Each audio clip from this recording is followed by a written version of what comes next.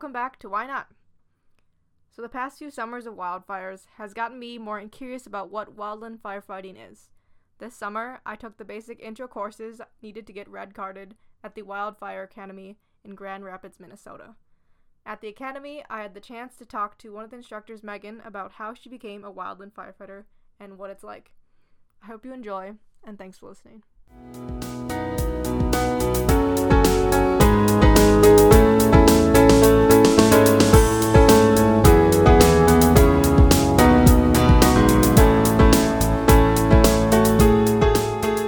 Hey Meghan, thanks for joining me today.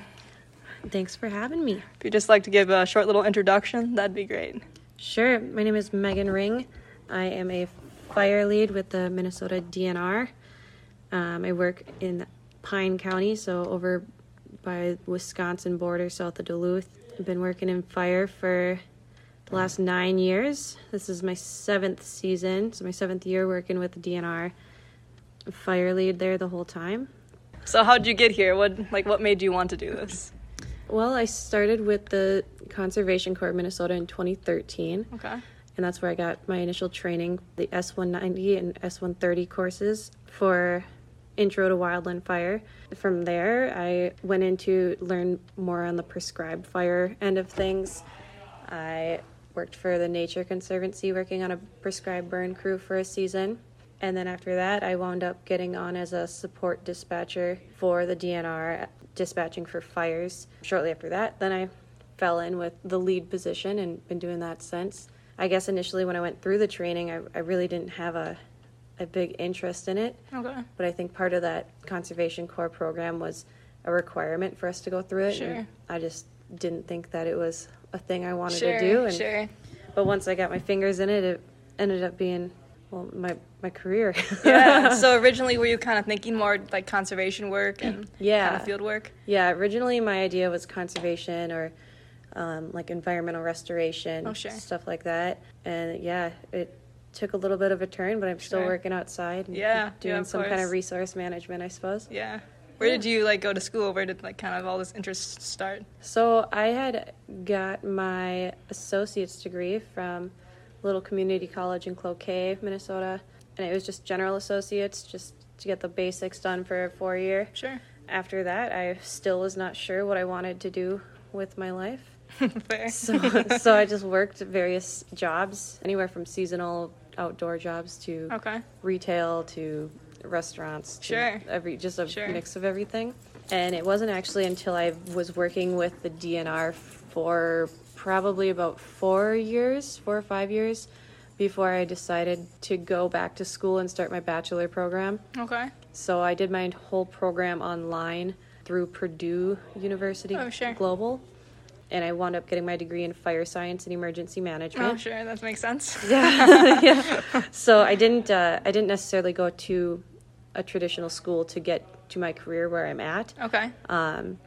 But I knew that I wanted to pursue at minimum a bachelor degree, so I stayed true to myself and I got that done here. Yeah, for sure. Last year, actually. Oh, wow, good for you. There you go. Yeah, so I got that degree done. But other than that, all the schooling for my job has been pretty much on-the-job training or coming to various trainings like the Fire Academy and other courses that get offered throughout the year, and just building up my experience levels in that aspect, and that's how I progressed throughout my career as in fire anyways. Yeah. Sure. So yeah, at this academy here, they keep on talking about different qualifications, and then I'm assuming you have to take a lot of courses and different trainings to become qualified. Yeah.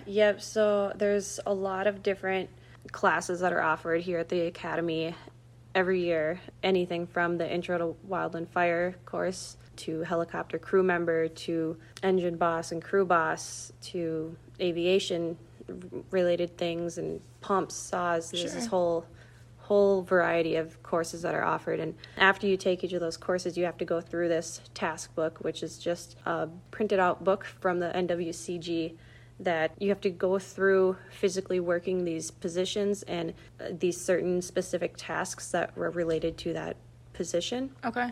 In order to become qualified, you have to work beneath a qualified person and basically get their blessing, and they're okay that yeah. you do know what you're doing in that position. Yeah. So once you go through these classes, you start working on your task book to earn that qualification and that Sure. experience and understanding. And then once a qualified person thinks that you are sufficient at it and can do it on your own, you get signed off and become qualified.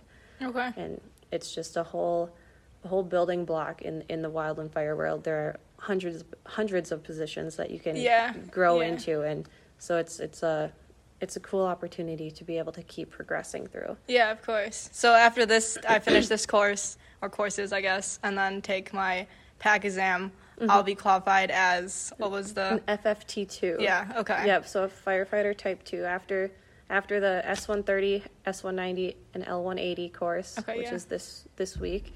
Then you take your PAC test, and then you're officially an FFT2. Sure. I mean, technically, after this class, you're FFT2. You just can't go on the line until you get your PAC test. Okay, yeah, I got you. But another half a day, and you're qualified as a wildland firefighter. Cool.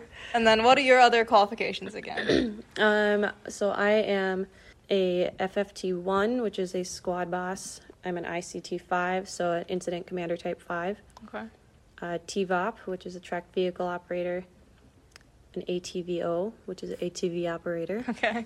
I'm an ENOP, an engine operator. They have all these acronyms out here. Yeah. I'm a FEMO, which is a fire effects monitor. I'm a faller 2, which is an intermediate level. There's 3 different levels of fallers, so I fall in that second category. I think that's probably about it. Yeah, that's a lot. I'm working on some task books at the moment. Okay. I'm a trainee for engine boss. Sure. I'm also a trainee for ordering manager and receiving and distribution managers, which those 2 positions fall within the logistics category of the incident command system. So it'd be more on the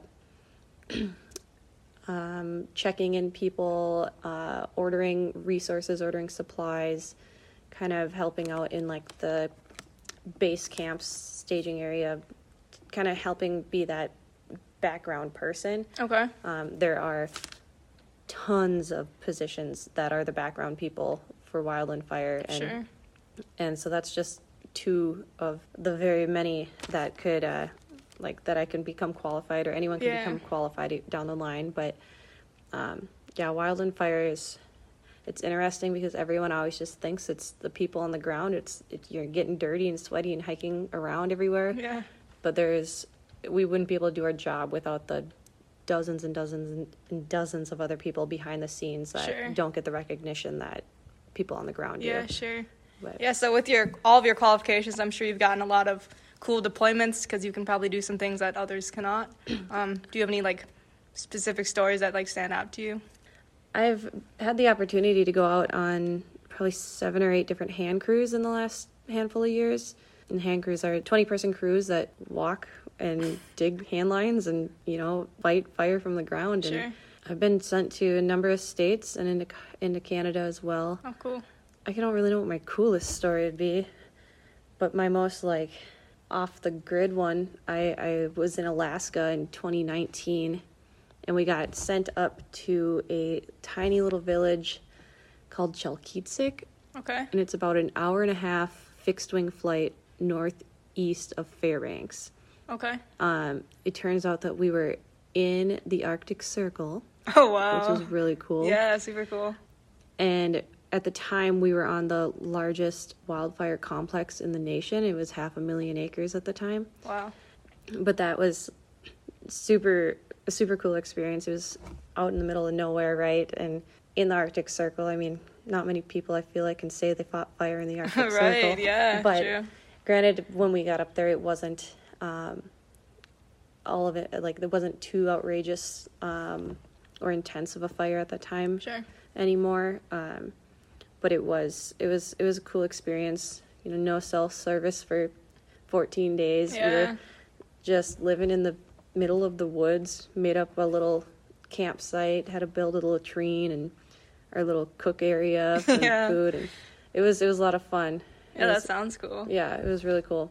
But otherwise, no, I've been to Yeah, so that would be Alaska, British Columbia, Oh, wow. Washington, Oregon, California, Arizona, Colorado, South Dakota, Ontario, Wow. and Minnesota.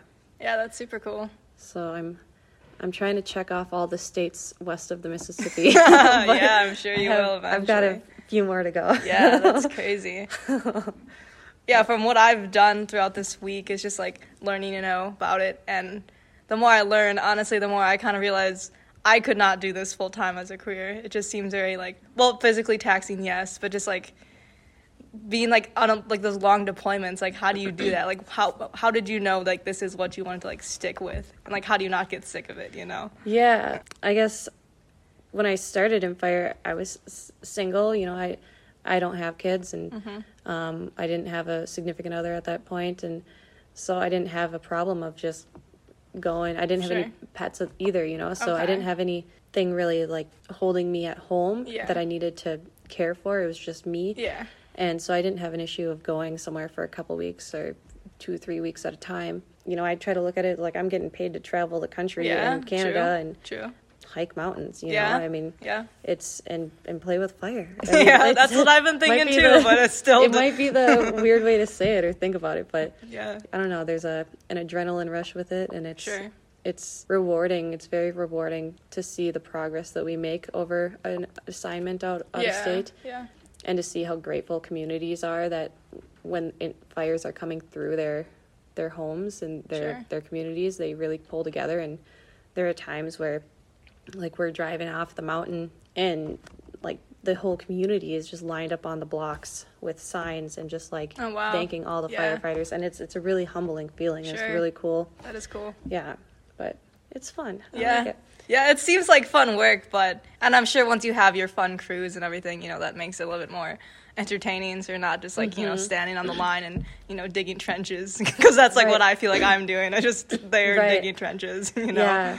No, and there's a lot more behind it than just digging hand line, you know what I mean? Like, you know, we might get resource ordered to go beyond severity or to help staff a local area that maybe has been really busy on fire. So severity would be going to a region of the country and kind of just being on standby because they have so much fire activity going on. Okay. So they're like, we know we're going to need more resources, so we're going to order them ahead of time. Oh, sure. Because it will take people from Minnesota a couple days to get out to Washington. You know what I mean? Yeah. So they order us days in advance expecting this fire behavior to continue and or to aggress.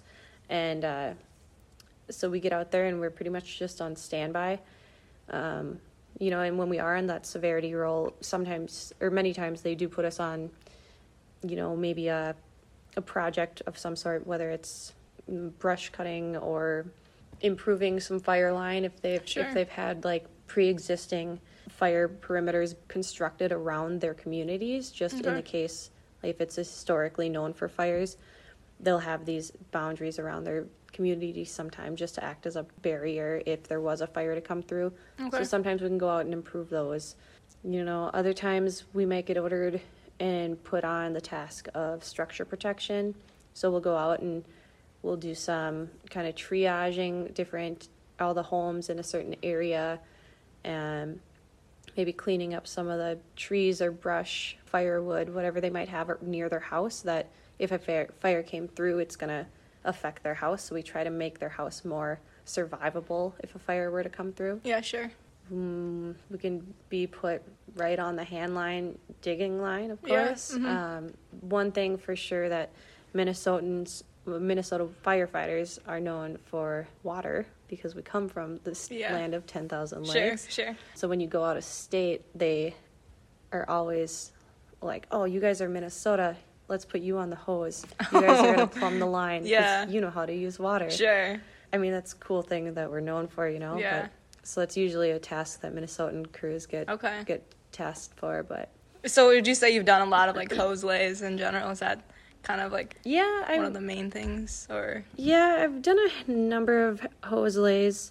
I think out in the western states, though, a lot more common is just hand line because there is such a lack of water. Oh, sure. So if that water resource is available, they will put us on those water specific projects. But since water is such a lacking resource in so much of the country, a lot of times we are physically digging handline or clearing with chainsaws or, you know, it's always a variety. You never know what you're going to get when you get sent somewhere. I mean, I can see why that would be a draw, too, so you're not always doing exactly the same thing. Yeah. You never know where you're going to go or who you're going to meet or what job you're going to do. Yeah, of course. So, like, the more I'm here at this course, the more I'm realizing, like, firefighting isn't just, like, walking into the fire, seeing, like, the huge flames. You kind of sound like you guys, like, attack from the sides and kind of work to make it smaller, I guess, and control it. Could you just kind of talk about that a little bit? Yeah. So there's the anchor, flank, and pinch method, where we usually find, like, a safe area to start attacking the fire, which is normally near the heel or the start of the fire. And then we send crews or engines or track vehicles, whatever it might be, up either flank or either side of the fire line, and from there they slowly progress towards that head front or that head flame where the most activity of the fire is happening, and we slowly work up the edges until we can meet in the middle and slowly knock down that flame to try and contain fire that we can. Sure, yeah. And then we've talked a lot about, like, fire lines and then kind of digging a very small trench of sorts. Kind of, can you explain, like, why we do that? Because we're basically trying to stop the fire from, like, progressing farther, right? Right, yep. So by digging a hand line, you're taking away any of the fuels. So whether it's leaf litter, needle litter, grasses, sticks, etc., you're taking away that and digging down to bare soil or just dirt in general, right? Sure. Of whatever sort. And from there, once that fire front would come up to that hand line that we've dug, it is theoretically it's supposed to stop because it runs out of fuel to burn. Sure. You know, but if there's a wind influence or maybe the front coming towards that hand line is a little bigger than we expected it to be when it got there. Sure. It might jump your hand line. Okay.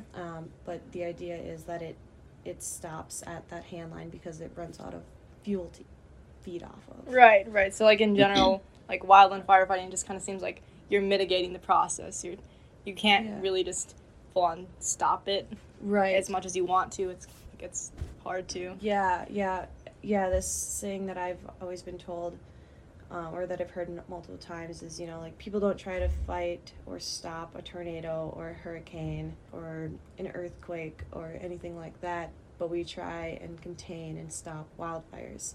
And it's one of the only natural disasters that we fight and that we try to stop and contain. And so it's kind of a unique field to be working in and to think about it that way too, just because it's the only one that we are actively trying to stop and mitigate. Yeah, that's very interesting, because I'm sure there's, like, we have, like, procedures and plans, but there's still so much we can learn and so much that we can't predict, you know? Mm-hmm. Like, we talked about, like, weather patterns and how, like, unpredictable and how that can cause, like, crazy events to happen on the fire line. Yeah, for sure. Weather being unstable can definitely produce all sorts of different changes on the fire line, you know, from the fire whirls, which are just tornadoes of fire, basically. Yeah. Some crazy wind-driven pushes of the fire head, maybe changes in the direction the fire is moving. There's all sorts of different factors that sure. The weather can play in it. Yeah, sure. This is all very exciting stuff. I'm excited to learn more about it. Do you just have any, like, last-minute, like, advice, or, like, what people like me who's exploring this should kind of think about or do? Yeah, I think I would recommend for people to take advantage of different opportunities as far as work. You know, if you're not totally set or sure that you want to get into fire, you know, there's so many different seasonal positions around the country. Yeah, sure. In varying aspects, you know, whether it's firefighting or being a ski resort worker. Yeah. You know, working at a recreation park, working at a national park somewhere, you know. There's all these different places that you can work and gain experiences and try and find that passion for whatever you think or whatever you feel is driving your interest. Right. And your story is super cool, too, because you didn't do the conventional, like, 4-year track, you know, college, and then find a job, that kind of thing. You did your exploring, and then you kind of came back to college, and that's super cool. Yeah, for sure. Yeah, I definitely to not have a traditional route after I graduated high school, and at times it seemed a little messy, but I'm glad it turned out the way it did, because I did earn all these different experiences and opportunities to travel and, and explore and meet new people and learn new skills, and it was it's been a cool little adventure. yeah, I'm sure it sounds like it, because like, I mean, what you're doing now is super cool, and it's cool you found this like passion, I guess, you know. Yeah, it's awesome. I love my job. The people I work with are great. You get to meet people from all over the country, and it's a lot of fun. It's just exploring the different options, and then finding out what you click with, and what you for sure find you want to do, what you'll be happy at. Definitely. Awesome. Thank you so much for taking the time to talk to me today. Thank you for having me. Overall, this was a great course, some really good instructors, and some awesome opportunities to get some hands-on experience. So I would definitely recommend if you are interested in wildland firefighting. This is Linnea Turner. Theme music is made by Jonah Nelson, and episodes are published by Anchor. Thanks for listening.